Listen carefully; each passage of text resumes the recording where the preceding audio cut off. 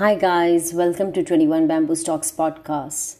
I'm Rashma, your host for the Writing and Theatre series. You're listening to episode number 10. In the last two episodes, we started a conversation about characters. And today, we will talk about the character's growth through conflict. Stay tuned.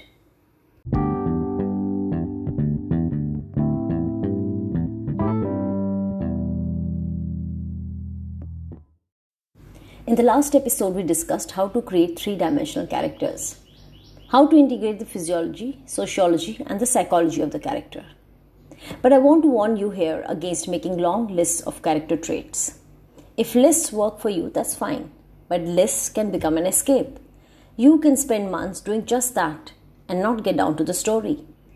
And the most important aspect of a story is that a character reveals its true self in crisis. A character is a choice through crisis.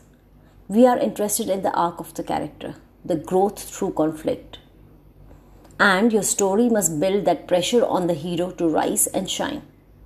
And let's remind ourselves that character, plot, theme, etc. are different ways of looking at and working with the story. So finally, the character serves the story.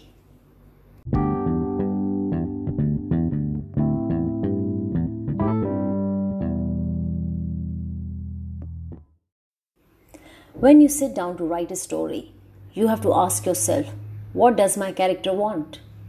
And it has to be critical, something the character needs now. Need comes from a German word that means distress. So the need is urgent. It's not a wish or a desire that can wait. And there have to be outcomes. It's not as if the protagonist could escape it. He has to act. The stakes have to be high. Daughter is kidnapped versus your dog is kidnapped. What is compelling between the two? Of course we love our dogs, but your daughter is your life. That is how intense the need should be, and it should not be easily resolved. For a story to be fully satisfying, the character will have to undergo a tremendous struggle to reach his goal, and he is not allowed to give up. I am not saying that the action is more important than the character. No. I'm saying the character is what the character does. As a writer, you have to build a character who can go through this trial. And remember that the character is an organic being. The character is in constant change, reacting to the external and the internal pressures.